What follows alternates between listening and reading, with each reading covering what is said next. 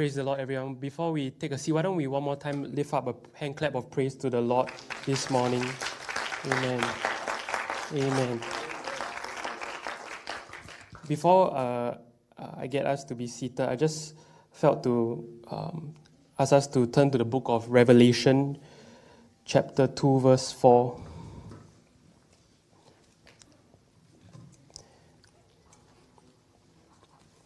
It reads this: "Nevertheless, I have this against you, that you have left your first love. Remember, therefore, from where you have fallen, repent and do the first works." Amen. I don't know why, but I just kind of felt this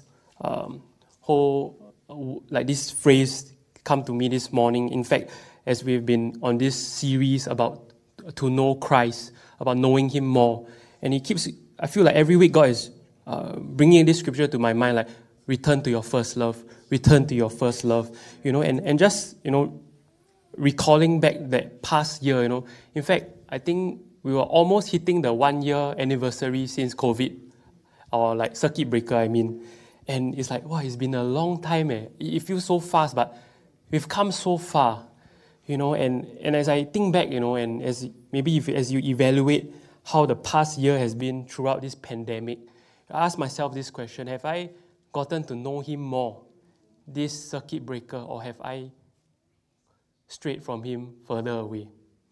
And I think that's the crux of this entire series about knowing Him. A lot of these things we are hearing, a lot of us here, we are here for a long time. We know it, okay? We know the Bible stories, we know the Bible theory about what Jesus do for us. In fact, next week is Resurrection Sunday. I still remember we did our communion online last year for our care group, and that was a very interesting experience doing it online. And just thinking back all this, I'm like, realized that, hey, wow, so fast, in a blink of an eye, COVID, 1 year, and how did I live it out in terms of my relationship with God? But I'm thankful that God never grade us and say, oh, you fail, you strike you off. But He's always constantly, I feel like, wooing us. Amen. He's chasing after us, amen, trying to court us. Why? To get back to this first love. Amen. And I feel that that's the purpose of this whole series, and even leading up to this coming week, celebrating Good Friday, celebrating Easter. I know I'm very happy for Good Friday because I'm actually going for reservist next week. So to me, I'm happy because 1 day less in camp, right? I get to book out early. But then I realized, hey, it's not just about the holiday, But why are we celebrating Good Friday? Why are we celebrating Resurrection Sunday? It's because of what Christ has done for us. Amen. And so today we're going to be touching on the last lesson on this series. And today we're going to be focusing on the foolishness of Christ. I feel like it's very appropriate for next, leading up to Resurrection Sunday. And today we'll be looking at some of the ways of how Jesus, of the ways of Jesus that are upside down compared to this world. That many times the ways of Jesus look so foolish to the world. If you tell the world, hey, I come to multi-site on Sundays, they'll tell you, wow, COVID, you come out for what? Sometimes I take the taxi, right? Then the taxi driver asks, wow, your kid how old? 1 year old? I said, no, 5 months old. I said, so young you bring out? You're not scared of COVID? And part of me is like, there's logic to that. Why do I want to bring my newborn son out? But yet at the same time, I realize, hey, it's more than just about whether he will get COVID or not. But am I going to bring him up in the ways of the Lord? Am I going to bring him to the presence, into the sanctuary of God? Even though it may seem foolish to the world, but yet it is pleasing unto the Lord. Amen. So we read from Matthew chapter 7, verse 24 to 27. Anyone who listens to my teaching and follows it is wise, like a person who builds a house on solid rock. Though the rain comes in torrents and flood waters rise and the winds beat against that house, it won't collapse because it is built on bedrock. But anyone who hears my teaching and doesn't obey it, it is foolish. Like a person who builds a house on sand, and when the rains and floods come and the winds beat against that house, it will collapse with a mighty crash. Today, as we continue on this series, my prayer for us today is that we will build on solid rock. That when we hear the word of God today, though it may seem foolish to the world, but when we would respond and obey it, we are building our house on solid rock, because winds are going to hit us, storms are going to come our way, but we will not collapse. Amen. So why don't we join in with me one more time as we pray. Father, as we come together, Lord, I'm thankful, God, that you have brought us thus far, God, as a body, God. Lord, through this entire pandemic, Lord, it's been a year, Lord, since we stopped gathering as a whole congregation and going into circuit breaker, and how you have brought us thus far, God, out of live stream and even being able to be worshiping in multi-sites. God, I thank you, God, that even though some of the things we do, God, may seem foolish to the world, God, but Lord, I thank you, God, that you have been our prime example, God. And Lord, I pray today, God, that as we are here celebrating, God, of your goodness, as we are here to celebrate your faithfulness, God, that as we look back, we have seen that, Lord, you have protected us from this pandemic. You have protected the entire TJ Church, Lord, from this COVID virus, God, that none of us have fallen sick due to it, God. And Lord, we can only give you glory. And Father, today, as we come into your house, God, we come, oh God, to hear your word. We come, oh God, to sit at your feet, God, to know you more, Lord. Just like Mary, God, that she chose the better part, God, and that she sat at your feet just to know you more, God. And so, Father, I pray today, God, as we sit at your feet, God, as we are open up our hearts and our ears and our minds to what the Spirit of the Lord is saying to us, God. Lord, I pray, Lord, let us receive it with joy. Let us receive your word with gladness, God, and let us mix it, oh God, with faith, God, so that it will profit us, God, so that we will not just walk out of here and fall on deaf ears, because, God, we don't want to build our house on shifting sand, God, but today, God, we want to build our house on a bedrock, God, and that is you, Jesus. So, Father, help us today. Anoint our ears to hear, anoint my lips to speak your word. In Jesus' name we pray. Amen. Why don't we one more time clap our hands unto the Lord this morning? Amen. And we also like to welcome our guests and friends who are visiting us at Tabernacle of Joy. You know, if you are coming again, we are so glad that you are here, and we hope that you will continue to join us, especially next week as we celebrate the resurrection of Christ. Amen. You may be seated. Now, so far in this journey of knowing Christ more, we have looked at a few different subjects about Christ. You know, first we talk about the character of Christ. You know, the different titles, what the Bible describes Christ to be, who he is, and what he has done for us. Then we also went on to look at the passions of Christ, the things he was passionate for. He was passionate for the Father's word. He was passionate for the Father's house. He was passionate for the Father's plan. He was passionate for the Father's people. And last week we heard Pastor preach to us, talking about the emotions of Christ. And that how Christ is not just this robot, this superhero, got no emotions to him. But he had emotions. When he came down to earth, he was filled with compassion. He was filled with, at the same time, there were moments he was angry. Why? Because he was a passionate man. He experienced frustration, and he also experienced keksim. When he see his children, he tell them to do one thing, they do the other, he keksim, he sigh. And those emotions, why do we hear about them? So that when you understand how he feels, you tend to learn to not. It's like if you make your dad angry, I know sometimes we purposely make our parents upset just to provoke them, but most of the time you don't want to make them angry, right? So when you know what makes them angry, you wouldn't do what makes them angry. You will do what will put a smile on their face. Likewise with Christ. And so each week we have taken the King of Glory out of the box of our current understanding. I still remember Brother Peter was preaching to us the first lesson, talking about how that Jesus is a hard man to pin down. Even up to how many lessons in this series, he is still a hard man to pin down. We cannot put him in a box, but we got to take him out of our current understanding to come to know him better. And so at the same time, if you kind of miss any of those messages, don't worry. You can go and take a listen again online on our YouTube channel or our podcast to get a refresher. Maybe you say, wow, actually, I don't even remember what this whole series is about. I'm guilty of that. I realized that ever since COVID, every time I come for church on Sunday, never hit Wednesday, I already forget what the sermon is about. And then when we come to our care group meetings and do sermon recap, we even forget what the title is. How many are guilty of that? Okay, I've been guilty of that. And I realized that, hey, I don't want to continue that way. I got to remember what the Word of God is speaking to me about. Okay, so this morning, in our effort to know Him even better, we have chosen to follow and have given our lives to talk about this other subject called the foolishness of Christ. I'm going to read to us 1 Corinthians chapter 1, verse 18 to 28. I'm not going to read all the 10 verses now. And so this is Paul writing to the church in Corinthians.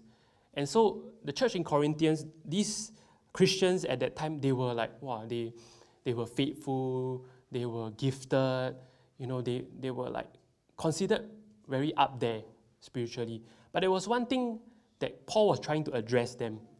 The Christians in Corinthians, they were taking pride in their spiritual achievements.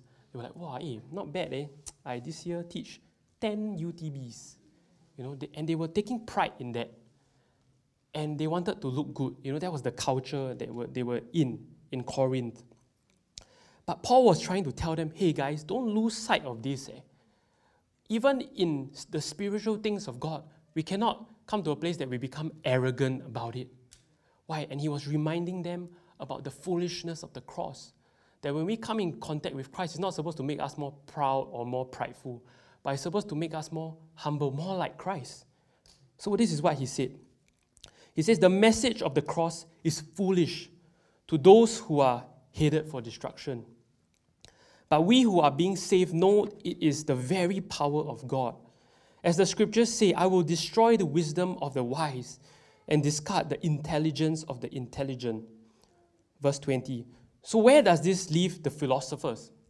In those times, it was the day and age where a lot of the Greek philosophers were living in, like, who are they?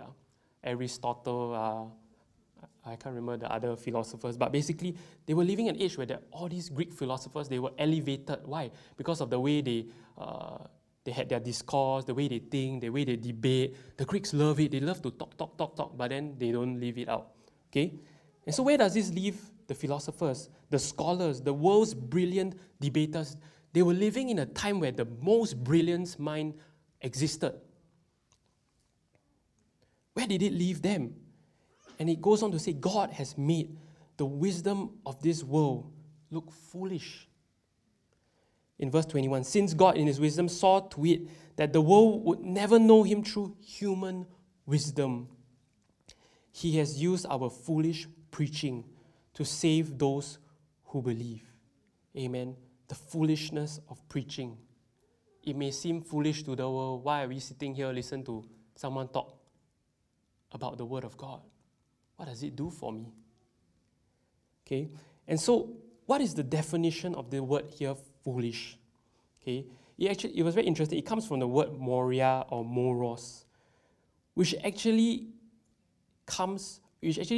the English word moron is derived from the word foolish. Usually we only use moron. Hopefully you don't use it, okay, to scold someone we don't like. Hey, you fool, okay, or you moron, okay. But that's what the word means. That the message of the cross is foolish to the world. And so what does the foolishness of Christ mean for us? Why do we have to look at the foolishness of Christ? Okay, we're going to take a look at 5 different snapshots. Okay, there's a lot of things that Jesus did where that seem foolish to the world. But we're going to look at 5 areas today.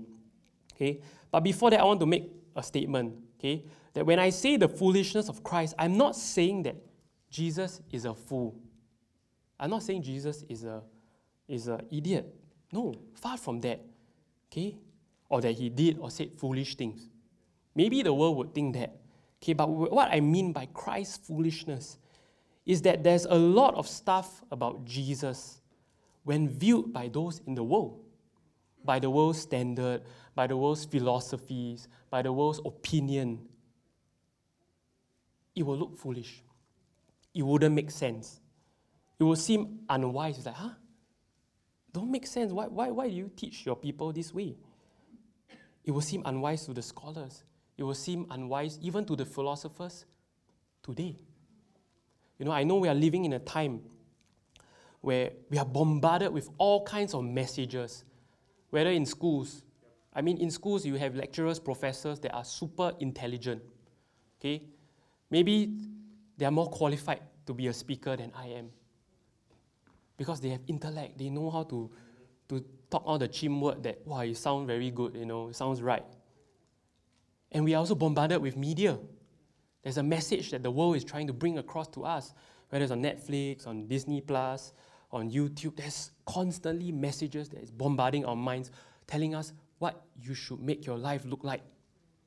And compare it to what the word says, it's like, wow, the word is so foolish. And why is that so?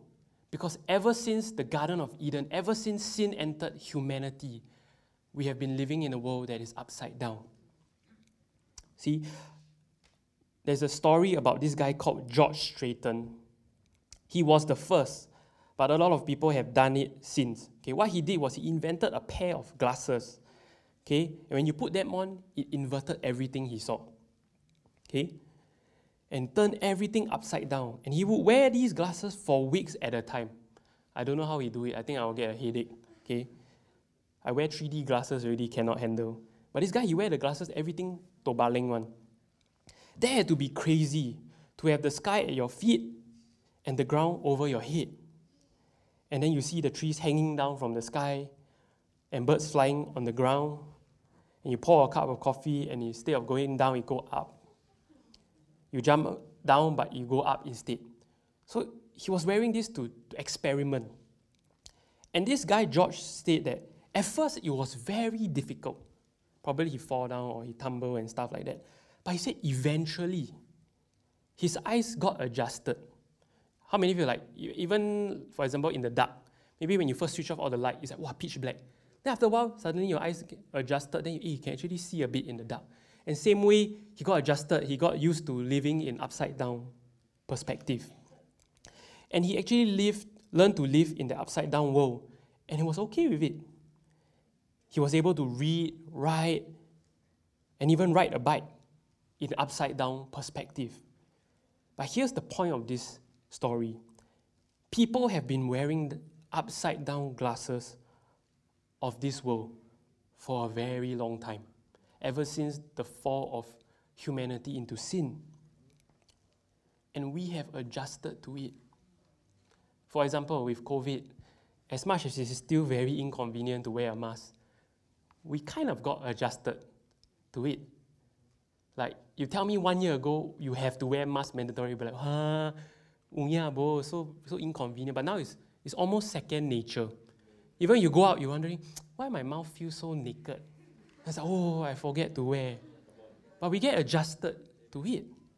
And likewise, we have been adjusted to this upside down world. And we believe that what we are looking at through these lenses of the world is normal. And what does normal look like? Or what does normal not look like? We're going to look at that. And therefore, to the world, what we see in the Word of God that seems so foolish, to them, it doesn't make sense. And sometimes when we tell them, Jesus come to die on the cross for you, it's like, for what? Why would he do that for me? And we're going to look at the book of Luke, in Luke chapter 12, verse 50. See, Jesus didn't leave us like that after the Garden of Eden. But when he came down on earth, he wanted to change things back to what it was originally.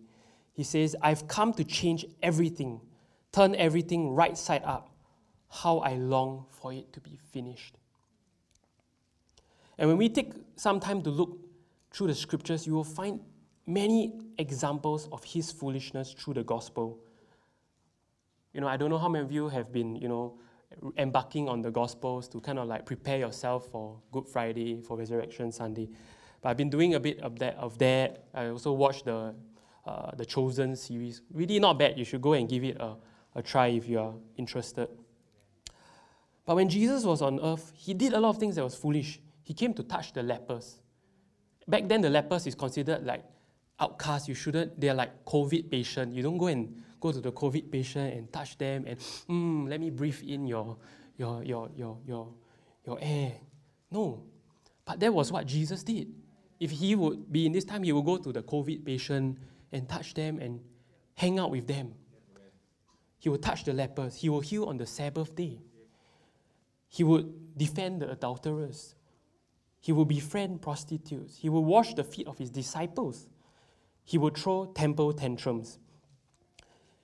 He will talk to Samaritans. He would party with tax collectors, eat with sinners. He valued women, which was very counterculture in his days. He would play with the children. He would in fact offend the religious leaders at that time, those in power. Doesn't make sense. You want to be in influence, you would want to suck up to the people in authority, in power, right? But no, he instead go and offend them. And of course, the greatest act of foolishness that we see in the story of Christ was him dying naked on a wooden cross. So today we're going to look at 5 different areas of his foolishness. First, his incarnation. Then we're going to look at his teaching, followed by his networking, followed by his leadership style, and lastly, his cross. His incarnation was foolish. Seemed so foolish to the world. Why? We read in Philippians chapter 2, verse 6 to 7. Though he was God, he did not think of equality with God as something to cling to. Instead, he gave up his divine privileges. He took the humble position of a slave and was born as a human being. See, his incarnation, it doesn't make sense to the logical mind. Why? God Almighty, the one who created the heavens and the earth, the one who created you, who in the snap of a finger can wipe out everything. And yet, of all things he chose to do, he chose to come down as a man, robe himself in flesh. The one who has all power, all authority, he was omnipotent, omniscient, and yet he chose to put on frail human flesh. A God that couldn't feel physical pain now could feel it.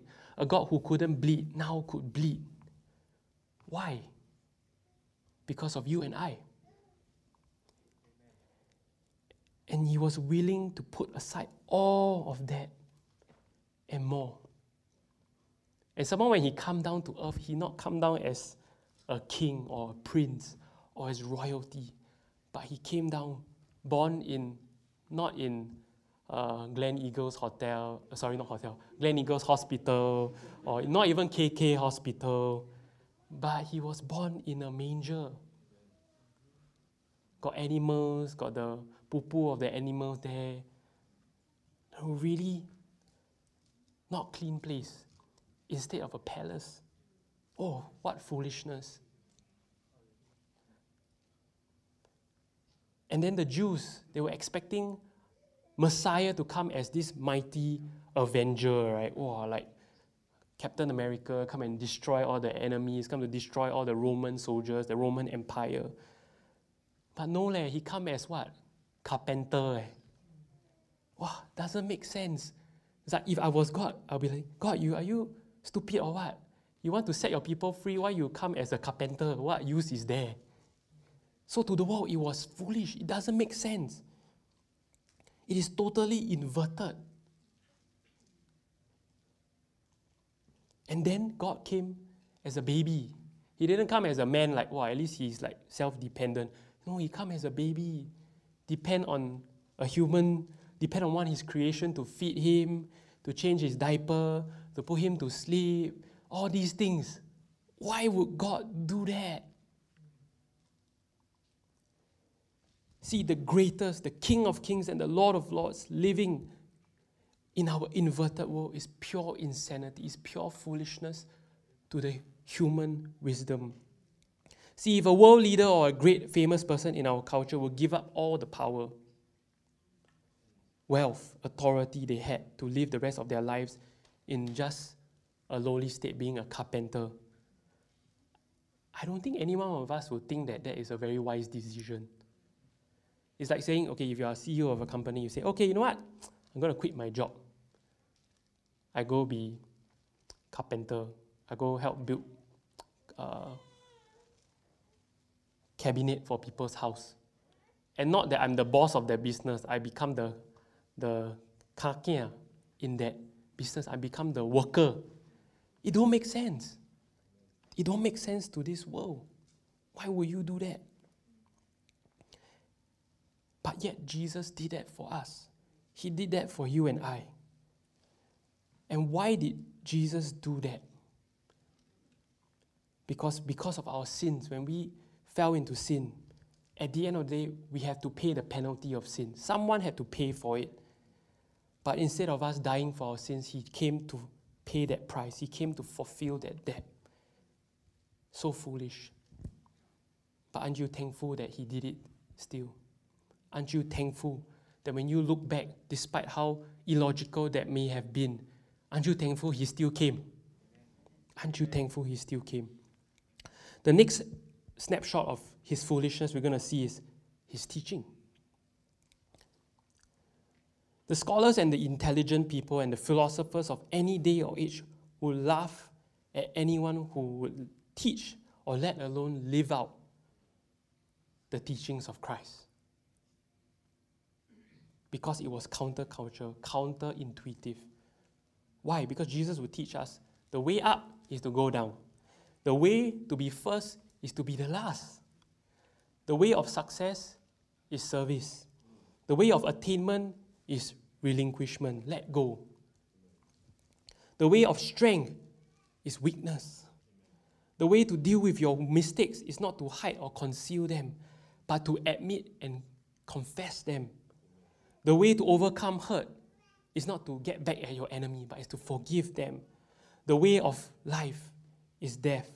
Death to self, death to stuff, death to wants, death to your desires. And God's power is made perfect where? Not in our spirituality, but in our weaknesses. So when we want to be free, God says, give complete control to Him. You want to be great, become the least in the kingdom. You want to find yourself, forget yourself. You want to be honored, think of others more than yourself. You want to be lifted up, humble yourself. You want to get even with your enemies, bless them, love them, pray for them. See, the ways of Christ is completely polar opposite of what the world will teach us. In Matthew 6:25, he says, therefore I tell you, do not worry about your life, what you will eat or drink, or about your body, what you will wear. Wow, if you tell someone this, especially in an economic crisis, they will tell you, you siao ah. You tell me not to worry. How can I sleep at night? How can I sleep soundly not knowing whether I'll have food on the table tomorrow morning, whether my children will have a roof over their head, whether they have clothes to wear? This sounds so foolish. God, why are you telling me not to worry? Those things are important. See, the world and society will tell us to focus on what? You got to build your life. You got to take control of your destiny. You got to go and plan out your future, plan out your career path all the way for success, even until retirement. Am I saying that those things are not important? No. But the truth is, in the midst of focusing on those things, we get anxious. I get anxious all the time. I get worried. Oh, I don't know how. We go to the doctors, then we get anxious. Jialat, the report don't look good. Then we anyhow think, get fearful. Even that, in fact, this week I went to collect my medical report. Not good. My cholesterol not good. Then I start to anyhow think, siao liao, I so young, got this cholesterol problem. How? Anyhow think. Then I think, I need to do this, I need to do that, I need to go and do all these plans. And not that those things are not important. I have to do my part. But there's a tendency for me to get distracted and get so focused on my problems, on the bad report, that I want to take control of my life. And Pastor told me, hey, Charles, don't 乱想, don't overthink. Set your eyes on the Lord. Do what you need to do for Him, and He's going to be there to take care of you. Of course, I have to do my part, okay? But what am I saying? It's not that we just throw aside all these cares and don't care and anyhow live foolishly and don't plan, don't save. No. What I'm saying is, the world will tell you, build your life. Focus on your career. Focus on your family. Focus on your future. Focus on promotion, focus on climbing the ladder. Don't focus on church. Why? You get nothing out of it, what? But Jesus is telling us, don't worry about these things. Don't fret, don't stress about those things. Society tells us to seize every opportunity you'll get. And maybe some of us have experienced in our workplaces that people are very ambitious. And in the midst of their ambition, in the midst of climbing the ladder, unfortunately, they backbite, they backstab. Some of us may have been the victims of that. And that's how the world rolls, this rat race that everybody wants to be number one. But Jesus tells us, you want to be the greatest? Be the last. I say, God, what do you mean? Do you mean I say no to all my promotions? I'll be the most low level in my company? No, that's not what he means. He's saying, your attitude in work is not supposed to be, I get number one, I want to be the top dog. He's saying, will you serve the people wherever you are? Will you be willing to share your wealth? Will you be willing to share your blessings even in the midst of a difficult time? Doesn't make sense to the world. The world says, keep. I need to store up more. But Jesus says, give. Brother Chris said earlier, it's more blessed to give than to receive. See, we live in a world that is so counterculture with what Jesus teaches us. Instead of being the man in charge of your life, Jesus is telling us this in Matthew 6:33. Many of us are familiar with this scripture. But seek first his kingdom and his righteousness, and all these things will be given to you as well. After he tells you, don't worry, he tells you, seek ye first the kingdom of God. You're like, God, are you serious? I'm barely making it, and you ask me to seek ye first the kingdom? What an inverted way of life. What counterculture to what society teaches us. See, this whole idea about seeking first the kingdom in living out his principles, his teachings, I mean, we know it. We know the teachings. We know it by heart. We can memorize scripture. But what is it supposed to look like when we live it out? Yep. I don't know about you, but I feel that ever since pandemic hit, it's a bit harder to live this out. Especially when you are work from home. Nobody look at you, right?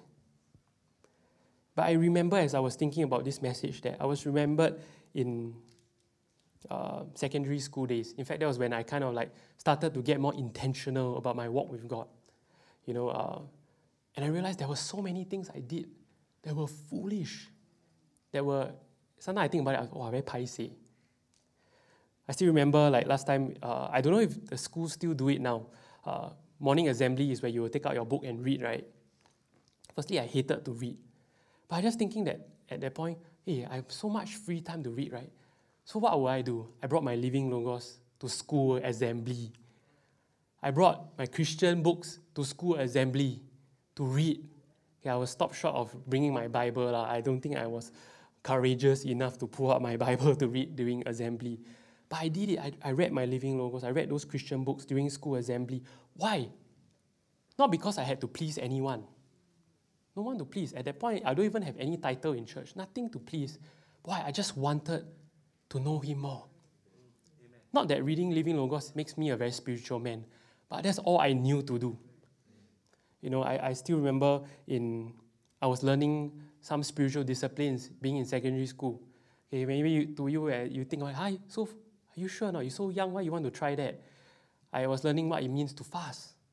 I will go to school, I will fast recess. Okay, there were times I say I will fast, but I end up still go and buy food.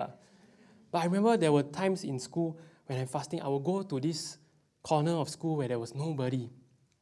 I'll sit down on the bench and try to pray. Don't make sense. Now I look back also, why am I doing that for what?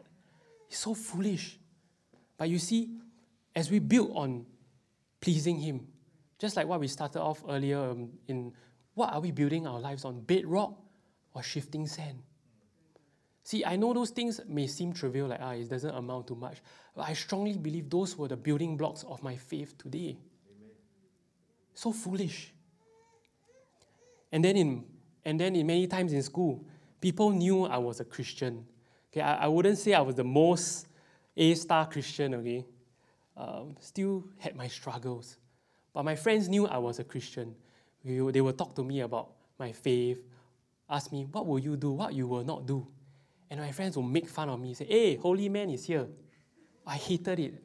Firstly, I hated to go to school because I always felt so uncool. And then on top of that, people are making fun of me. Holy man come already. Wow. Then you start to ask me questions. Oh, how did the Bible say this? Did God say this? And it challenged my faith. And it seemed so foolish, like, God, why am I doing this for?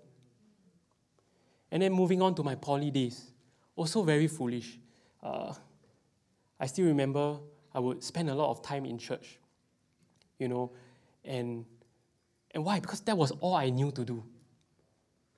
I would come to church, the office, I would help, whatever work needed to be done, whether it's design something.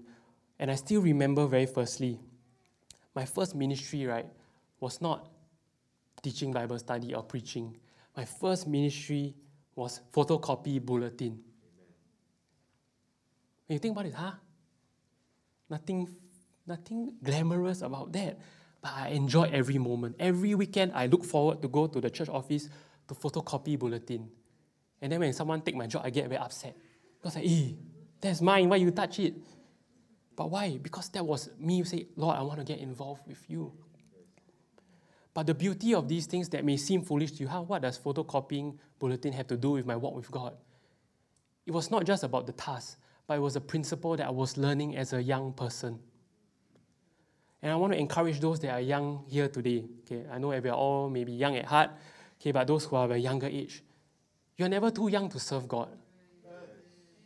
And don't let anyone tell you like, hey, wow, I do one thing, I carry the bag down here to set up, connect the wire. That is meaningless. Don't make an impact at all. Don't let anyone lie to you. Why? Because those are the foundation stones you're laying in your walk with God. You're building on bedrock. And I want to thank the parents, Thank you, Brother Kel. Thank you, Sister Annie, for allowing Asher and George to come early to help set up the sound system. It may seem like, are they going to be sound engineers in the future? No, it doesn't matter. It's learning what it means to get involved in the kingdom. Why? Because then they realize this act of connecting the wire is not just about the sound, but it's about, I love Jesus. I'll do whatever it takes to put a smile on his face. And the beautiful part is this. In the midst of serving him, in the midst of finding the little things to do for the kingdom, I found my sweet spot. I suddenly realized, I want to make a decision for what course to choose. It's not very difficult. Because somehow in the midst of serving God, I found, this one I don't mind doing. And I did it. And see, God, you can never outgive God. Amen. You may think that his teachings are illogical, are foolish. You asked me to give when I got so little? But don't you realize this? When you stick by his word, he will prove to you that, hey, you can never outgive me. And in fact, this is something also very foolish, okay, to the world. Usually poly internship, you want to get an internship in a company that is, what do you call that? That is good, right? That will look good on your resume. And that so that maybe in the future when you come out of poly, you want to go look for a job, you go back to that company that looks good. But I chose something very different. I was so much desire to just serve the kingdom. And I'm not saying everyone needs to do this, okay? This is my story, okay? I requested, I said, teacher, can I do internship in my church or not? Unheard of, I don't know if anyone ever did it. My teacher said, sure, why not? As long as the scope of the work fits the course, go for it. And it happened. I did my internship in the church office, and it was so awesome. I enjoyed every moment of it. Maybe the internship pay is not high, but it's regardless. I had the best time of my internship. Yes, it may seem foolish to you, but to me then that was me saying, Lord, I just want to be doing what you want me to do. And so even when it comes to choosing careers, I know some of you may be finishing uni or some are in the midst of uni and you are thinking about all these. And once again, I'm saying, it's not that we don't care about we anyhow choose a job. No. But it's the principle behind making those decisions. Are you making that decision because the money looks good? Or because you're saying, God, you asked me to be there, I will go. And when I was deciding this decision to work full-time, it was a very foolish decision to the world. It was a very foolish decision to my relatives especially. In fact, up to this day, when I go and visit my relatives and they find out I'm working in the church, they will, somehow to them, it's not considered work. It's like, hey, when will you find a proper job? In my head, I'm thinking, isn't it a proper job? I get paid every month. I get CPF. Why is it not a proper job? You know? And it sounds foolish. Okay, once again, I make a statement. I'm not saying everyone needs to work full-time. My point is that was where the Lord directed me to go. Amen. He opened up that door for me. And the people of the world, they will not understand. They never understood me. In fact, when I got married, they said, hey, you're getting married already, you got to look for a better job. Hey, you got a kid already, you need to look for a better job. But I think I would move if God say go. But He never say go. So what do? Should I please the world or should I please God that has kept me thus far? And for many of us also, being a Christian, being an apostolic Christian especially, we know that there are some lifestyle convictions that we live by, whether as men or women. And to the world, it looks foolish. Hey, why must you dress this way? Why must you live this way? Why you don't want to go party? Why you don't want to go club? Why you don't want to go and have a good time? Go have fun. Why you don't watch this? Why you don't watch that? Why you don't join us for this, some drinks? Why? It looks foolish to the world. But I want to encourage you, the ways of the Lord, the ways of Christ are inverted to what the world wants us to do. And sometimes in the midst of living for Christ, it's tough. We get discouraged because I don't think any one of us purposely want to look weird. But you see, that was what I struggled with a lot growing up in secondary school, in poly, and even up to where I am today. I'm someone that has a lot of fears. Why? Because I'm always afraid of what people think about me. I struggle with low self-esteem, a lot of insecurity. Why? Because all my life I wanted people to like me. Very normal, right? Who don't want people to like you? I wanted people to like me. But yet at the same time, on this part, I have this desire to please God. And sometimes I always have this fear that, when people talk to me, right, they will think I'm very weird. Even at this age, when I go to, I'm going back reservist, people ask, hey, what's up, how's work? Hey, what are you doing for work? Then I get very scared to say, I work for church. Okay, I mean, that's my flesh, okay? I feel very paiseh, then people will start to ask, why you work for church? Why all these questions start to come up? And sometimes in the midst of that question, I will always have a decision. Should I tell them I work for church? Or should I tell them, I'm doing my own business, doing video work? Both are true, but when I have a lapse of faith and don't feel so bold, I'll say, I do my own business. Don't sound so weird, right? But then again, that's where God reminds me, hey, why are you so paiseh? Why are you so paiseh? For what? Are you ashamed of me? And I think sometimes that's normal. We struggle with those things. And I want to encourage those that are here today. Sometimes our loved ones, the closest people in our family, they will attack us.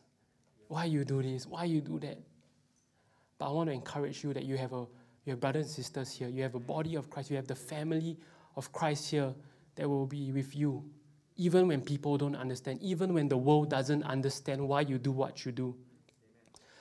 But you don't have to be afraid, because at the end of the day, God will never do wrong by you. I want us to lift our hands for a moment and I want us to pray. Father, I know that when it comes to living out your teachings, God, when it comes to living out, Lord, this Christian faith, I know, God, that many times, God, we get misunderstood, God, that we get misjudged, oh God, and people around us think that we are too crazy for you, we're too radical, God. And sometimes those things get to our mind and we start to question, Lord, why am I doing this for? Do I have to really do this? Do I have to live this way? Do I have to look this way? But God, I pray, Lord, you are a God of your word, God. You say that when I seek ye first the kingdom of God and your righteousness, that all these things will be added unto me. And so, Father, I pray in the name of Jesus for everyone that is here, God, that some of us may be in this time where we are struggling, oh God, with our faith, struggling to stand up for you, God. But God, I pray that just as you have stood for me, God, that as you have stood for many of us, I pray that you will come, oh God, that you will step into this situation, God. Lord, I don't know who you are speaking to or who you are reaching out to today, God. But Lord, I know, God, that in the midst of this struggle, God, in the midst of this battle of wanting to stand for our word, for your word, for our convictions, Lord, I pray that you will be our defender, God. I pray that you will come through, God, in those moments when we feel, God, so ashamed, God. I pray that your presence will come in a very special way. I pray, God, Harakaya, as we choose to set ourselves apart, as we choose to live a life that is holy unto you, God. Lord, that even though the world may not understand it, God, Lord, I pray that you will meet with us, God, that you will validate us, God, that you will validate, God, our choices, God, Haraka, by your blessings, by your presence in our lives, God. Haraka, in the name of Jesus, God, I pray that you will lift up, God, those who are feeling down and discouraged today, God, in Jesus' name. In Jesus' name. Bishop Ellis often says this quote, that if you please God, you will please all that matters.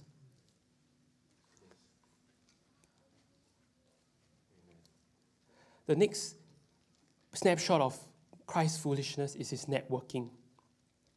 See, so much of what happens in our world today is all about networking.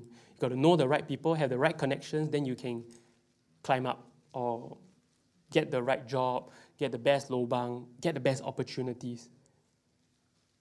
So here's the definition of networking, is to cultivate people who can be helpful to one professionally, especially in finding employment or moving to a higher position.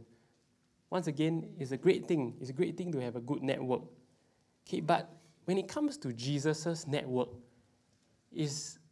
don't make sense also. Even for me, like, if I was Jesus, I wouldn't be like that, okay? But he was trying to tell us something here.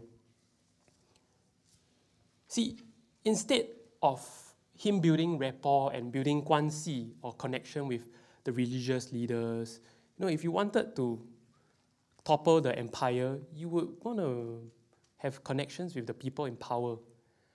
But Jesus didn't. Instead, he criticized them. It's like, for example, if you want to go into politics, government, okay, you don't go and criticize the party you want to join, criticize the movement that you want to be pushed forward. But he did that. He rebuked them. He embarrassed the Pharisees publicly. That's unheard of. That's so weird. And instead, right, he chose to network with who? He chose to network with sinners. He chose to network with the poor. He chose to network with tax collectors. He chose to network with prostitutes, network with unlearned fishermen. He chose to network with women, children, the sick people, the demon-possessed people. Talk about foolish. That doesn't make sense at all. Talk about a lousy business strategy. That doesn't make sense. Why would Jesus do that? But he was trying to show us something. He was trying to show us that the kingdom of God that he was establishing, it wasn't a physical kingdom to just wipe out the Roman Empire. He was trying to establish the kingdom of God. And he was showing us the principles of what this inverted kingdom looked like. In Mark chapter 2, verse 16 to 17, when the teachers of the law, who were Pharisees, saw him eating with the sinners, the tax collectors, they asked his disciples, why does he eat with the tax collectors and the sinners? Even the Pharisees were puzzled. Like, you are a man of the word, you are a rabbi, you are a great teacher. To them, like, why don't you join us? Why don't you join us? But instead, he go and join the tax collectors, the sinners. On hearing this, Jesus said to them, it is not the healthy who need a doctor, but the sick. I have not come to call the righteous, but sinners. When he came down on this earth, he didn't network with the CEOs, the prime ministers, the presidents, the generals. I mean, if I get into their good books, I can do a lot of things. But no, he went to the lowest. He reached out to Zacchaeus. He reached out to Simon the leper. He talked to the Samaritan woman at the well. They were considered outcasts. In fact, at that point in time, the Jews will never associate with a Samaritan. But if not for that meeting with the Samaritan woman, the gospel would not have reached the Samaritan people. He hung out with Matthew, the tax collector. Nobody liked him. He spent time with Peter, Andrew, John, James, unlearned fishermen.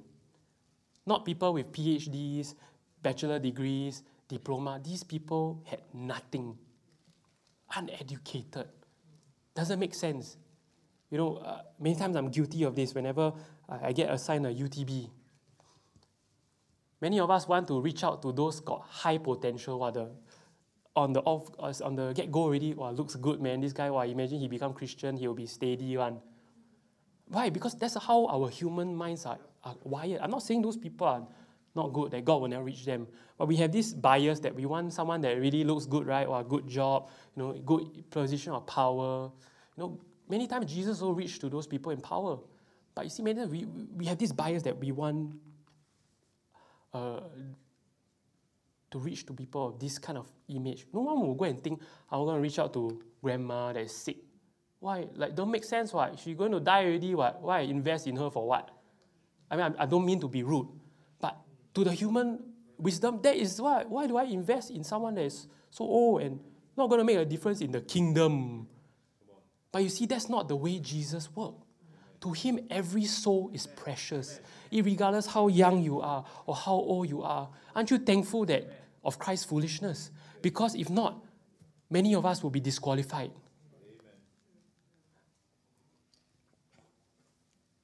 And he also associated with Simon the Zealot. He was a terrorist, a radical at that point in time.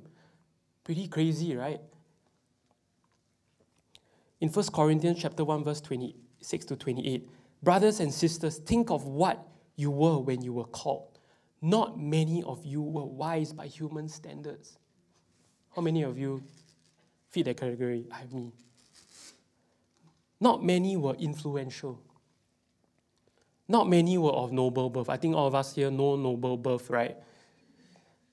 But I love verse 27. But God chose the foolish things of the world to shame the wise. God chose the weak things of the world to shame the strong. God chose the lowly things of this world and despised the things that are not, to nullify the things that are, so that no one may boast before him.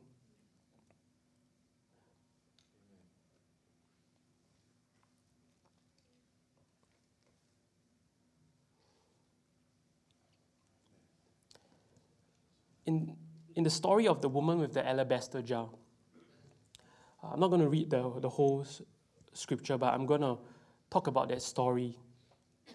When Jesus was invited to the Pharisee's house for a party, for a gathering, for a meal, there was this woman that came in.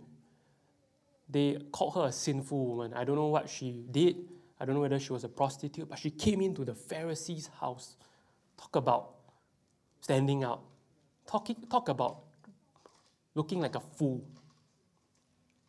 She came in to the feet of Jesus with the alabaster jar. 1 year worth of her salary. She broke it and anointed his feet. What a foolish thing to do. Why would you do that? Isn't 10% enough? Why you give the whole year of salary for? So foolish.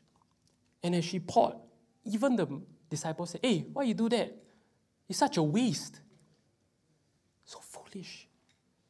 But Jesus stopped all of them, the Pharisees, his disciples, and he said this story. 2 people owed money to a certain money lender. One owed him 500 denarii, the other 50. Neither of them had the money to pay him back, so he forgave the debts of both. Now which of them will love him more? And the Pharisee replied, I suppose the one who had the bigger debt forgiven. And he said, you judge correctly. And he turned to this woman and said, do you see this woman that came into this house, that no one washed my feet because you guys were so lofty in your positions as Pharisees. You didn't even give me water to wash my own feet. You didn't even honor me. But this woman came into this party, talk about a party crasher, looked like a fool, come to be scrutinized by everyone there. And she anointed his feet, and she worshipped him at his feet. Don't care about what the people think about her. And he said, therefore I tell you, her many sins have been forgiven, as her great love has shown. But whoever has been forgiven, little loves little. You see, the reason why we sit here today and we can be recipients of his love is because of this great God. Irregardless of whatever sin you may be carrying today, whatever past you may have, whatever things that may have happened in your life, I want to tell you that Jesus does not disqualify you. That even if the world disqualifies you, even if your friends think you're weird and see you that you're not cool and you're not really have anything to offer, but I want you to know that Jesus is inviting you with open arms today. Don't let the world define who you are, but let him tell you who you are, that you are wonderful and beautifully made. Sometimes we may wonder, of all the people in Singapore, why did he choose us, TJ, to teach and preach and preserve this apostolic doctrine? Why don't you just call the mega church? Makes more sense, right? More effective, what? More reach, right? You know, they talk about engagement. Why choose us, like, so small church, you know? We have to break up into multi-site. Why do you choose us? I'm thankful that he did. Because you see, Jesus works in inverted ways. He will use the foolish. He will use the poor. He will use the uneducated to shame the strong, the wise, the educated. Aren't you thankful that Jesus didn't disqualify you today?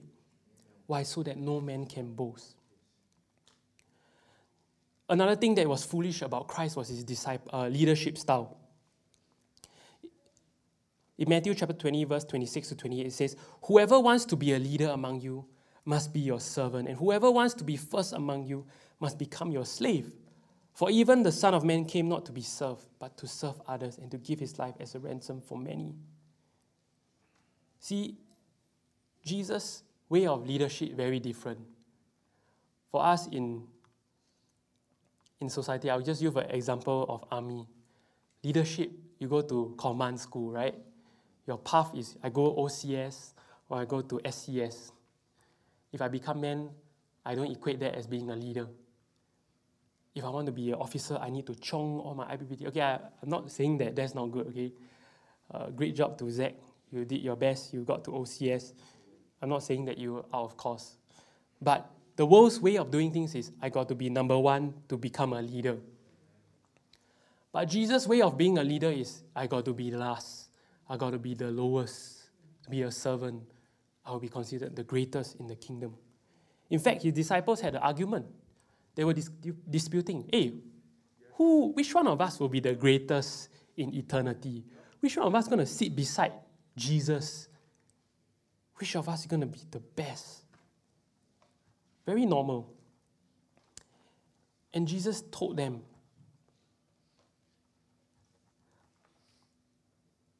he who is greatest among you, let him be as the younger. And he who governs as he who serves. For who is greater, he who sits at the table or he who serves? To the human mind, the one that is greater is the one that sits at the table. The customer always right? The waiter always wrong, ma. That's the way the world rolls. But Jesus is saying the greater is the one that serves. See, this way of leadership is completely opposite of how the world operates. In the rat race of life, like I said, there's so much backstabbing. You got to be number one to be the best. But Jesus taught us a very different kind of leadership. In fact, the leadership that Jesus came to do is not the manager kind, like, hey, come, I want you to do this. He didn't tell his disciples, I want to do this, then he sit there and do nothing. But Jesus' type of leadership was what we call a servant leadership. He led by his example of being a servant. And so why do we learn about this? Because I want us to be reminded that one of the ways to know him more is to be like him. And to be a servant leader like he is. So I want to encourage you, for us to be like him, I want you to find a way to serve someone today. Find a way to serve someone this week. See, many of us have this desire of this question. We have always this grand question in our minds. What is the call of God in my life? What has God called me to be? Anyone have ever thought of that question? What has God called me to be? And I believe for those who want to be greatly used of God, you would think of like, I want to be a man of God, I want to be a preacher, I want to teach a UTB, I want to be a care group leader, or whatever that may be. Unfortunately, sometimes those things also now look not very attractive, unfortunately, nowadays. Okay? But growing up as a Christian, I always wanted, God, what you call me to be? I wanted to know the call of God in my life. And some of us here, sitting here, whether you are young or old, some of us will still be having that question, what did God call me to do? And we want God to tell us in a voice from heaven, I have called you, Peter, I have called you to become a missionary. They were like, okay, God, yes, I will go be a missionary. But unfortunately, God doesn't work that way. There's so many examples that have gone before us to show us what this foolish way of leadership looks like. We see in the life of Bishop Willoughby. We always remember him as he's a pastor, a great preacher, right? But he started off his ministry not as a preacher, a big-time preacher. He started off as a janitor, cleaned the toilet in his church. Nothing impressive. Sounds so foolish. Even pastor, he shared about when he first started serving the Lord. He talked about his experience in Singapore. It's not he was preaching. He was cleaning the floor, cleaning the toilet. Nobody looking. Many times, Brother Sam also shared, his first ministry was not teaching Bible study, even though he's a great teacher. His first ministry was setting up the chairs in the Chinese ministry and packing it back up. So insignificant. But that was the beginning of what it meant to be like Christ. See, one thing I want to encourage us, especially in the pandemic time, we don't have these opportunities to go HQ and then find, hey, what you want me to do? We don't have, I kind of miss that. But I don't want us to forget this. Many of us are familiar with this thing. The need is the call. And we never graduate from servanthood. Especially in pandemic. Honestly, sometimes it feels like the opportunities are lesser. A multi-site, actually not much to do. Just come here, sit down. But don't you realize that the people sometimes serving every week is the same people? But I want to encourage us, we'll never graduate from servanthood. And we cannot lose touch of what it means to be a servant, because when we graduate from being a servant, we are graduating from being like Christ. So whether it may be serving in your homes, your parents may get a surprise when you start to serve in the home, clean your house, clean your room.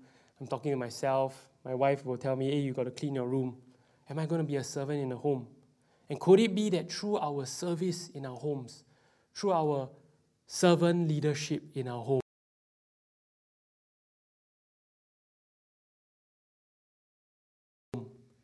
that our parents, our loved ones would want to hey, something changed. Tell me what changed in your life. Serve in your workplaces. Find a way to be a blessing to someone this week. We hear the word BLESS, right? You begin with prayer, you listen, you eat with someone, then you serve them. Instead of backstabbing them to not share your info or what, serve them. Help them out, even if it doesn't make sense in you getting a promotion. And then when the time comes, you share your story. See, that is how Jesus' ministry looked like in the gospel. Serve in the body of Christ. Find a need, whether it be a ministry, whether it be something. You don't need a title to serve in the kingdom of God. I encourage, young or old, serve in your care groups. I know many times we come to care group, we just come back from a busy day at work, and we just want to sit back, relax, and just receive and receive.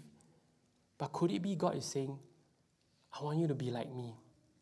I want you to serve. I want you to lead. And sometimes we can lead in the middle. You don't need to be the top dog to lead. You can lead in the middle. You can lead as the lowest. Serve in your care groups. Find out what is something you can do for your leaders to make them a success. Because in the midst of you doing that, God will make you a success. God will reveal to you your call in your life. And I want to thank God for those who, yesterday our kids I believe they had a great time at HQ. Finally, after 1 year of not being able to worship together. And I want to thank God for all of the kids' church teachers and the team. Why? Because it's not easy. They teach online, on Zoom, on Saturdays. They have to prepare. And then they wake up at 9 o'clock, before 9 in the morning to prepare that. And yesterday they took the opportunity to prepare HQ. And now you have kids' church in HQ. It's not as simple because you have to have your safe distancing. And you see all these things that may go unlooked. You may say, hey, what about nothing post on social media? Nothing to publicize about. But yet they did it. Not for you and I. They did it for God. They did it so that the children will get a hold of God. And so what may seem so foolish to the world puts a smile on his face. And the last snapshot of what Jesus did was his cross. In 1 Corinthians 1:18, for the message of the cross is foolishness to those who are perishing, but to us who are being saved, it is the power of God. To the world, the crucifix was foolishness. To the world, the cross was failure. Talk about Messiah, right? You die, you lose, game over. But no, he was victorious because his ways are upside down. We sang earlier about the victor's crown, that when he died on the cross and he rose again on the third day, what does that mean for you and I? It means that he conquered death and the grave. He conquered every fear. He conquered that so you and I can be here today. See, a crucified Messiah defied all Jewish reasoning. Every hope they had in a Messiah was a strong, powerful king coming to defeat their enemies. They wanted a powerful, conquering hero, and instead, they got a stumbling block. Yes, to the Jewish mind, the cross was a contradiction. And to the Roman mind, a crucified God was just plain ridiculous. When the Roman soldiers were crucifying Christ, they mocked him. Say, oh, call yourself King of Kings. Come down. Come down from the cross and destroy us. Come down from the cross and set your people free. In fact, they were gambling over his clothes. It was an insult. But yet, Jesus endured the cross. He endured the foolishness of the cross. In Hebrews chapter 12, verse 1-2, it says, therefore, since we are surrounded by so great a cloud of witnesses, let us also lay aside every weight and the sin which clings so closely, and let us run with endurance the race that is set before us, looking to Jesus, the founder and perfecter of our faith, who for the joy that was set before him endured the cross, despised the shame, and is seated at the right hand of the throne of God. You see, when Jesus hung on the cross for you and I, it was not something fashionable. In fact, in those times, it was reserved for the criminals that commit the worst crimes. And Jesus, of all people, he was sinless, he was innocent, and yet he was charged with the worst punishment. He didn't choose the easy route out when it came to dying for our sins. He chose the toughest route. That when he bought and paid for our sins, he didn't say, okay, I will purchase your forgiveness on Lazada flash sale.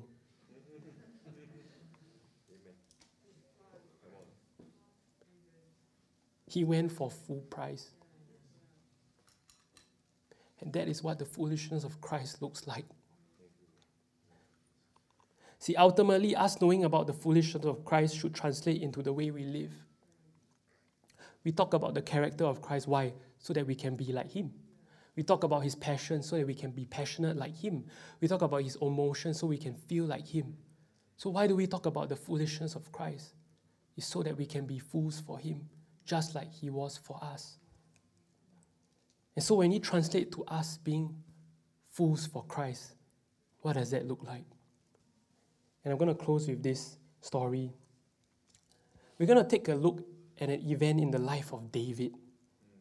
David was called a man after God's own heart. We all want to be called that, right? I want to be a man after, a woman after God's own heart. But are we willing to look like a fool like David did?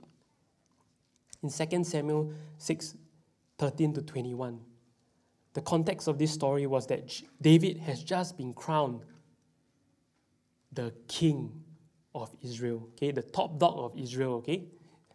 He has defeated the Philistines. He recaptured the Ark of the Covenant where the presence of God dwelt within the cherubim. If you have no idea what the Ark of the Covenant is, free advertisement, sign up for a UTB. One of the best Bible studies that will help you understand about God's story from Genesis to Revelation. And so this event was a big deal for David. Him bringing the Ark back to Jerusalem. Think of it as our NDP. It's a big deal. Parade. We flex out all the military vehicle, everything we can showcase, we showcase everything. Show hand. Same thing for this occasion. There was a show hand. Every few steps they took on the way back to Jerusalem, they will slaughter an offering, sacrifice, burn it to the Lord. They will sing. That was an amazing parade of celebration of the return of the presence of God to Jerusalem. So most of the time when you watch like those parade, for example, you watch NDP, then when the president come by, then he wave, she wave, or when all the MP all come down, the prime minister, they look, they're very, very usay, right? They look very noble. They look like, they carry themselves so well. You don't see the president, when he's celebrating NDP, look like a fool, look like a joke. But David, let's see what he did. In verse 13, after the men who were carrying the ark of the Lord had gone 6 steps, David sacrificed a bull and fattened a fattened calf. What does it mean? He got himself dirty, he got a lot of blood. Okay? He danced before the Lord with all his might, wearing a priestly garment. And so David and all the people of Israel brought up the ark of the Lord with shouts of joy and blowing of ram's horns. But as the ark of the Lord entered the city of David, Michal, the daughter of Saul, which is his wife, looked down from her window. And when she saw David leaping and dancing before the Lord, she was filled with contempt. When David returned home to bless his own family, Michal, daughter of Saul, came out to meet him. And instead of celebrating him, hey, that's a great job. You did a great job leading this parade, this celebration. Instead, she criticized him. And she said in disgust, how distinguished the king of Israel looked today. She was being so sarcastic to David, shamelessly exposing himself to the servant girls like any vulgar person might do. Why? Because to the royalty, that was not the way the king should act. The king should have been all prim and proper, don't act so radical, don't act so crazy, carry yourself well. But David wasn't doing that. Kings don't disrobe and dance in public. See, David wasn't a flasher that he just told Kwang, okay? He was really into it. He was just worshipping God extravagantly. He didn't really care what people think. And in fact, it's not that he danced until he became naked. Okay? He danced until his king garment fall off. And what was inside was a priestly garment. Very plain, white linen, very normal. But to a king, that was shameful. Your kingly garment, you don't want, you look like a commoner.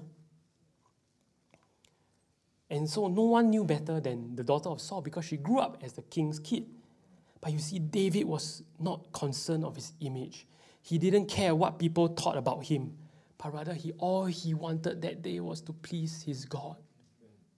That was all he was consumed with. He was being a fool for Christ. He was being a fool for God. Because what he knew was this. It was not just a parade that would look good on his resume. I mean, if I was the king that brought back the Ark of the Covenant, that would look really good on my resume. But that was not what David was concerned about. He knew what it meant when the presence of God will come back to Israel. Because he was saying, Lord, one thing have I desired of you, and that will I seek, that I will dwell in the house of the Lord all the days of my life. See, the words that David penned down was not just words to sound good. He actually meant it. He lived it out. So what will you and I do to get the presence of God back in our lives? Will we look like a fool to the world to get the presence of God in our lives? Or will we want to look all prim and proper, don't ruffle the clothes, to please the people, to please the world? Or will we go all out crazy for God so that we can get His presence back in our lives? See, when we think about it, if you were to evaluate yourselves today, is there anything about your Christian life or about the way you live that looks foolish to the world? Is there any decisions you make in your life that when you tell someone that doesn't know God and to them say, why you made that kind of decision that seems so foolish? If every decision and how you live your life does not make people think you're foolish, then maybe we need to relook into our lives. Could it be we're living almost no difference from what the world lives? There were many times in my life, I still remember in army, my platoon sergeant asked me, hey bro, you got watch this or not? And I told him, sorry sir, I don't watch this kind of stuff. I choose not to watch unwholesome content. He said, really bro? Like, it's not normal what? Guys, you know what I mean. And so to the world, it's a norm. There's nothing wrong. Everyone does it. And at that point when I said it, the devil was saying, look, you sound so weird. Why don't you just be like them? Nothing wrong, right? But you see, that's what it means. Is our life in any way look like a fool to the world? And if it is, I want to encourage you. Don't stop doing it. Because we're going to be like David. We're going to be a man after his heart. I want us to watch a video real quick, if you can, MQ, can we flash up that video that I thought was really very touching.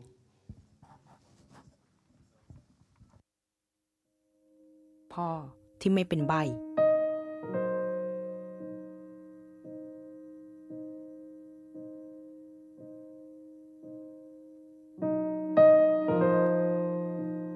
พ่อที่เหมือนคนอื่น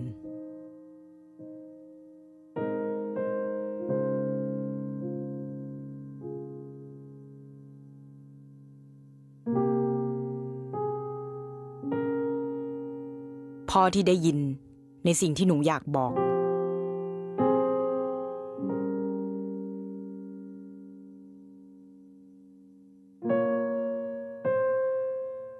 พ่อที่พูดได้แล้วก็เข้าใจหนูได้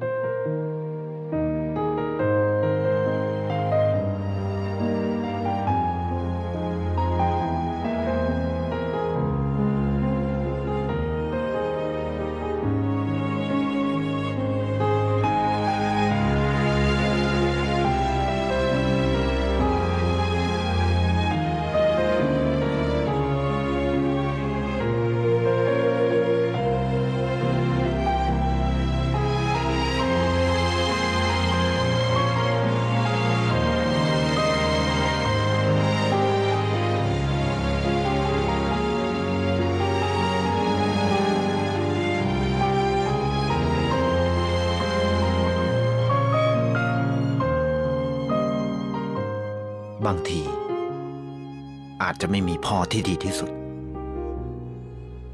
แต่มีพ่อที่รักคุณมากที่สุด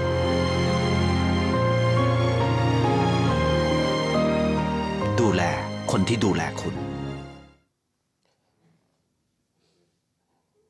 Very touching video, but when we think about it that way, as children, growing up, when we were young, we always wanted to be mom and dad.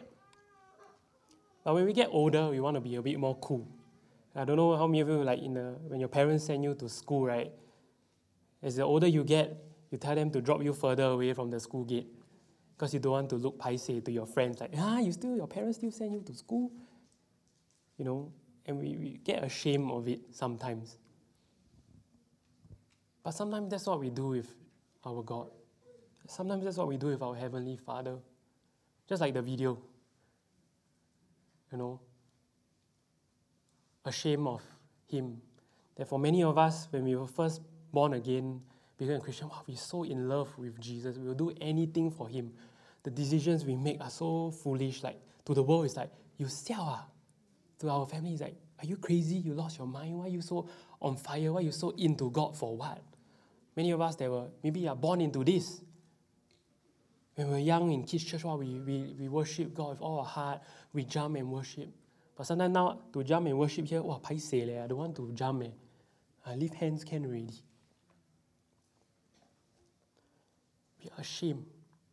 And the older we get, the smarter we get, or the more affluent we get, we think we made it. And then we get very paiseh about this Jesus that we serve. And so what do? We try to normalize Christianity. I'm guilty of that. In the past, I don't care what people tell me. They tease me. I don't care. But nowadays, the older I get, when I meet my friends, I don't want my friends to think I cannot make it. I want them to feel like, hey, okay lah, not bad, you're quite successful. And I would remove some details so that I don't feel very humiliated. I don't want to tell them, oh, hey, where are you going today? Oh, I'm going home. For what? Oh, go for prayer meeting. At times, I don't even dare to tell my friends that. Why? So weird. Why you go prayer meeting? For what? Oh, what are you doing this weekend? You want to go join party? Oh, cannot. I got to go home early. Why? Oh, tomorrow I go in church. In the past, I still remember I would sleep so early so I could get to church at 6 a.m. for morning prayer. But now you ask me to do that, I'm like, sian don't want. So what changed? Why did I lose sight of being a fool for Christ? What made me less radical for Him? And so as we close today, I hope today's message is a message to kind of remind us.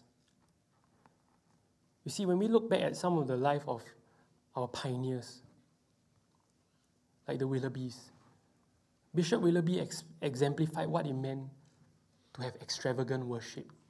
Last time when he danced in the altar, that it just inspired you to want to worship God. The way he gave extravagantly, not out of his surplus, but out of his lack, out of his need, he gave. To the world, it looks foolish. To the world, it looks foolish that the Willoughbys died of cancer, gave up their life in the US to be a missionary here in Singapore. It's so foolish. Why would you do that? They had all their dreams and futures taken away from them when they died for the gospel. But if not for that, I wouldn't be here today. If not for them being a fool for Christ, you would not be sitting here today. And so instead of trying to make your Christianity and your faith look normal to the world, why don't we go back to living it out? That the world may think we are fools. I'm going to close with this scripture in Matthew 5:10-16. Blessed are those who are persecuted because of righteousness, for theirs is the kingdom of heaven. Blessed are you when people insult you, persecute you, and falsely say all kinds of evil against you because of me. Rejoice and be glad, because great is your reward in heaven. For in the same way they persecuted the prophets who were before you. You are the salt of the earth. But if the salt loses its saltiness, how can it be made salty again? It is no longer good for anything except to be thrown out and trampled underfoot. You are the light of the world. A town built on a hill cannot be hidden. Neither do people light a lamp and put it under a bowl. Instead, they put it on its stand, and it gives light to everyone in the house. In the same way, let your light shine before others, that they may see your good deeds and glorify your Father in heaven. See, this is what God has called us to be fools for Him, that we are called to be the salt of the earth. The salt of the earth will stand out. The light of the world is going to stick out like a sore thumb, that when people see the way you live, from the things you say, the things you do, the choices you make, the way you look, they're going to immediately see you are so different. And when you hear them say that, take comfort in that. Hey, I'm like a city on a hill that cannot be hidden. Of course, I don't mean you go and act all weird, go on a train and start speaking in tongues, okay? But I mean to live it out, what it truly means to be a Christian.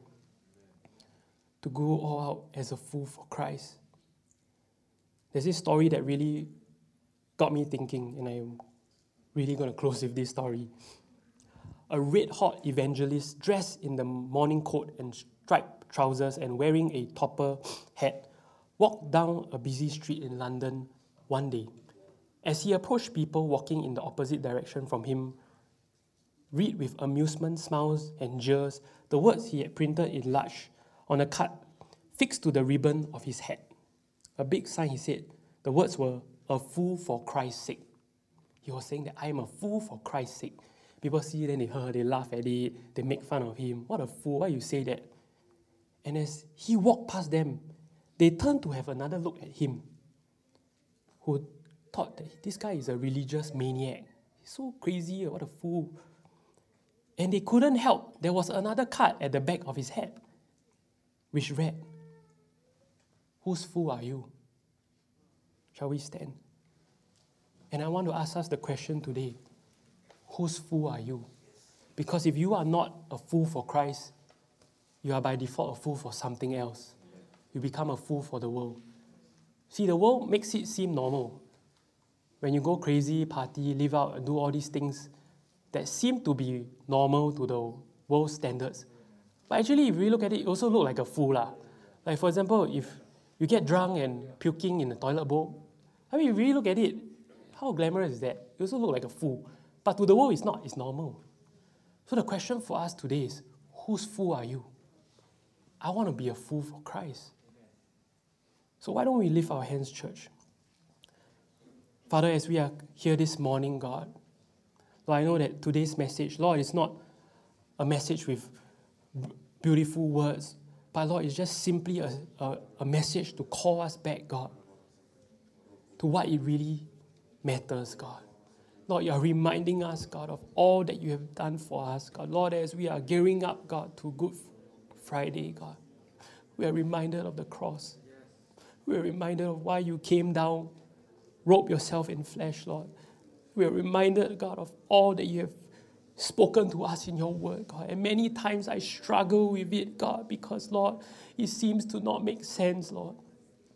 It's struggle, Lord, to let go of my life, God, and to embrace your word, God. Because to the world, it's foolish, God.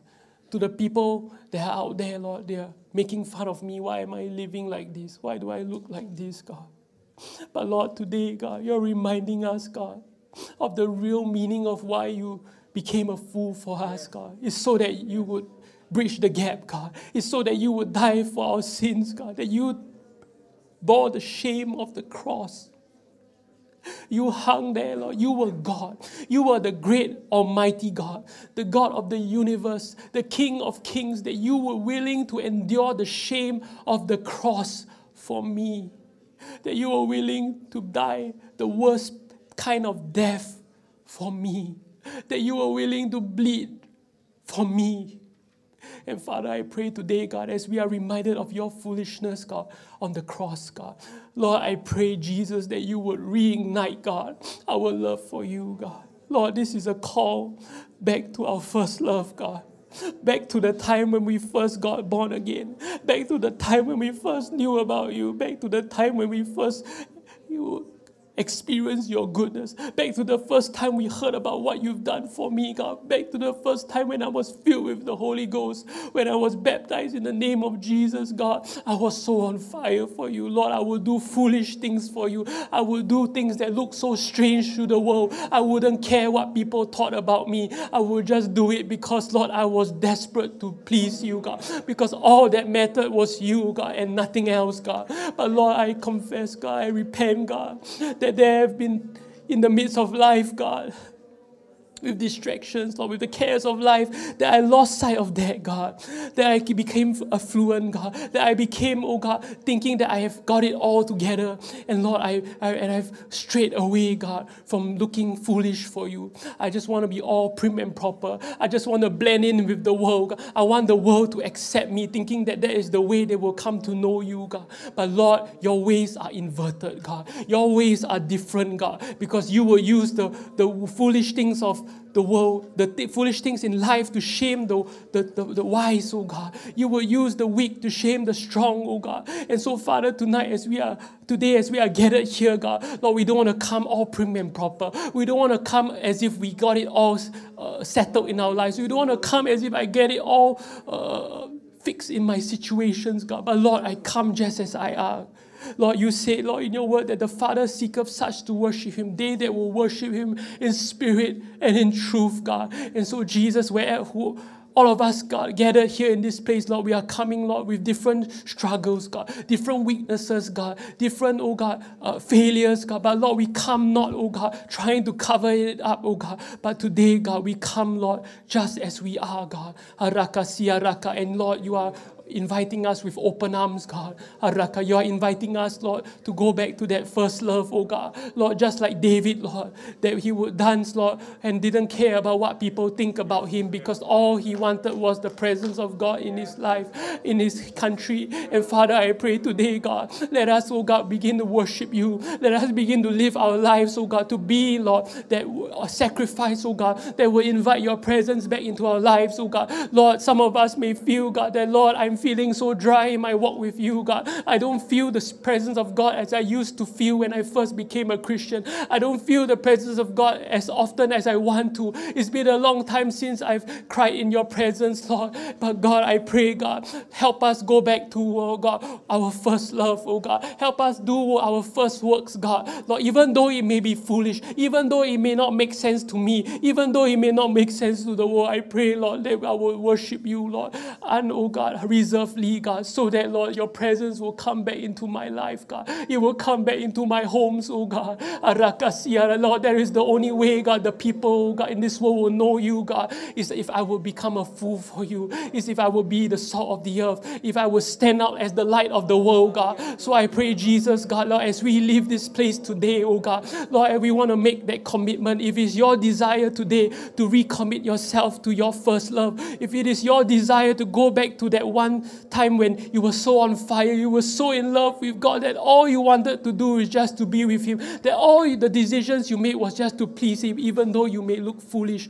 Lord, today, Lord, I want to recommit myself to that, God. Harakaya, Lord, let your foolishness, oh God, translate into the way I live, that I too will live as a fool for you, God. Haraka, so that the world will know you, so that I cannot boast, oh God, of my good works, God, so that the world will see, Lord, that you are real and alive, God, so that the world will see that there's something different about me, God. There is something different about my family, oh God, that I will not be afraid, that I will not be ashamed of the gospel, that I will not be ashamed of you, God. But Lord, I will be bold, God, that when people ask me, God, the reason for my hope, I will not tell them it's because of my own planning, but I will tell them it's because of my God that has saved me from my sins. It is because of my God that has saved my loved one from their sins. It is because of my God that has healed me from my sickness, that has delivered deliver me from my depression, oh God. So Father, I pray today, God, as we are reminded of God, of your goodness, Lord, we want to say and respond back to you, God. Lord, help us, God, go beyond our fears. Help us push beyond the shame, just like you, God, you endured the cross and you despised the shame, oh God. Let that be, oh God, how we live today, God. As we go back to our homes, Lord, this week, as we go back to our schools, as we go back to our workplaces, I pray, God, that when the opportunity arises, God, for me to decide whether to look good to the world or look like a fool for your sake, help me, give me the grace, give me the strength, God, to look like a fool for you, God, so that the world will know, God, and that you will be glorified, Jesus, Lord, because the world doesn't need another one that looks like them, but what the world needs are people of God, disciples of Christ who will stand for His word, who will stand for the things of God, so that that is the only way, God, that they will be able to want to know more, that is the only way that they will be able to taste and see of your goodness, that is the only way they will come into contact, oh God, with the gospel, oh God, is if we will live, Harakai, as a true disciple, if we will live for your gospel, God, Harakai, in the name of Jesus, Lord, Harakai, I don't want to be a fool for the world. I want to be a fool for you, Jesus. In the name of Jesus, God. In the name of Jesus. If you are able to reach out to the person that's beside you, if it's appropriate, I want us to pray for one another. That, Lord, in the midst of living out this life, God, Lord, I know sometimes living it out alone is difficult, God. But, Lord, I pray that you would help us, God, as a body of Christ, God. Lord, that we are not alone in this, God. That whatever situation we may be dealing with, God, today, God, some of it are tough decisions that I have to make. They may look foolish to the world, God. And sometimes I'm on the verge of giving in, God, giving it all up, God, just to please the world, just to please the people, oh God. But God, I pray today, God, that you will reignite in me a desire to stand for truth, God. That you reignite in me a passion and a desire to live all out for you, God. And Father, I pray today, God, you will help me, help my brother, help my sister, God. Lord, that you will help us, Lord, that when my faith fails me, Lord, that you will be there, God. Lord, I pray that our faith fail not, Lord, this week. But Lord, I pray, God, that, Lord, as we live out our lives this week, God, whether it's a circumstance, whether it's a trial we may be in, God, I pray that you will give us the strength, Lord, to hang in there, God, to hang in as a fool for you, God. That, Lord, we will not build our house, oh God, on shifting sand. We will not compromise, God, but Lord, we will stand firm, God. Lord, we will stand together, God, to build the culture of Christ, oh God, even though it may look foolish to the world, but Lord, we will recognize we are not alone in this, God, but Lord, help me to be an encouragement. Help us, oh God, to stir us one another up to love and to good works, oh God, so that the world will see, God, that you are God, and so that the world will know that you are our Savior, God. Lord, I pray that you will come through in every situation. Lord, I pray this week, God, that when we begin to stand for you, that when we begin to stand for your word, God, and we may make a fool of ourselves, Lord, we don't have to be worried, God, because we will never look like a fool, Lord. We will never make a fool out of you, God. But Lord, as we stand for you, I pray that you will confirm your word, oh God, with miracles, signs, and wonders following, God. That when we stand for what is right, oh God, in your sight, Lord, that you will confirm, that you will step in, that you will manifest yourself in a way, God, that the people, Lord, that do not understand will see a difference, that they will see something happen, God, in our lives, oh God, that is undeniable, God, so that ultimately you will be glorified, God. I pray, God, that you will encourage us today. I pray, God, against any fear, against any shame, God, but I pray, God, for boldness, God, for courage, God. Help us to be brave for you, Lord Jesus. Even as we lead up, oh God, to Easter, as we lead up to Resurrection Sunday, God, Lord, I know that some of us may have people that you have put on our hearts and our minds that we want to reach out to, that we want to consider to invite, that we want to consider to walk across the room to share about your goodness, to serve them, oh God, to be a blessing to them, oh God. And Lord, I know sometimes, Lord, that thought is so scary, God. It looks so foolish, God. We are so afraid. We are so ashamed, oh God. But I pray this week, God, let us step beyond that shame. Let us step out of the boat, oh God. Let us reach out, oh God, to the people that do not know you. Let us try, oh God. Let us not give up, oh God. That even though we may look like we are going out on a limb, God, I pray that you will come true for us, God. In the name of Jesus, in our workplaces, in our schools, God, in our families, God. In the name of Jesus, God.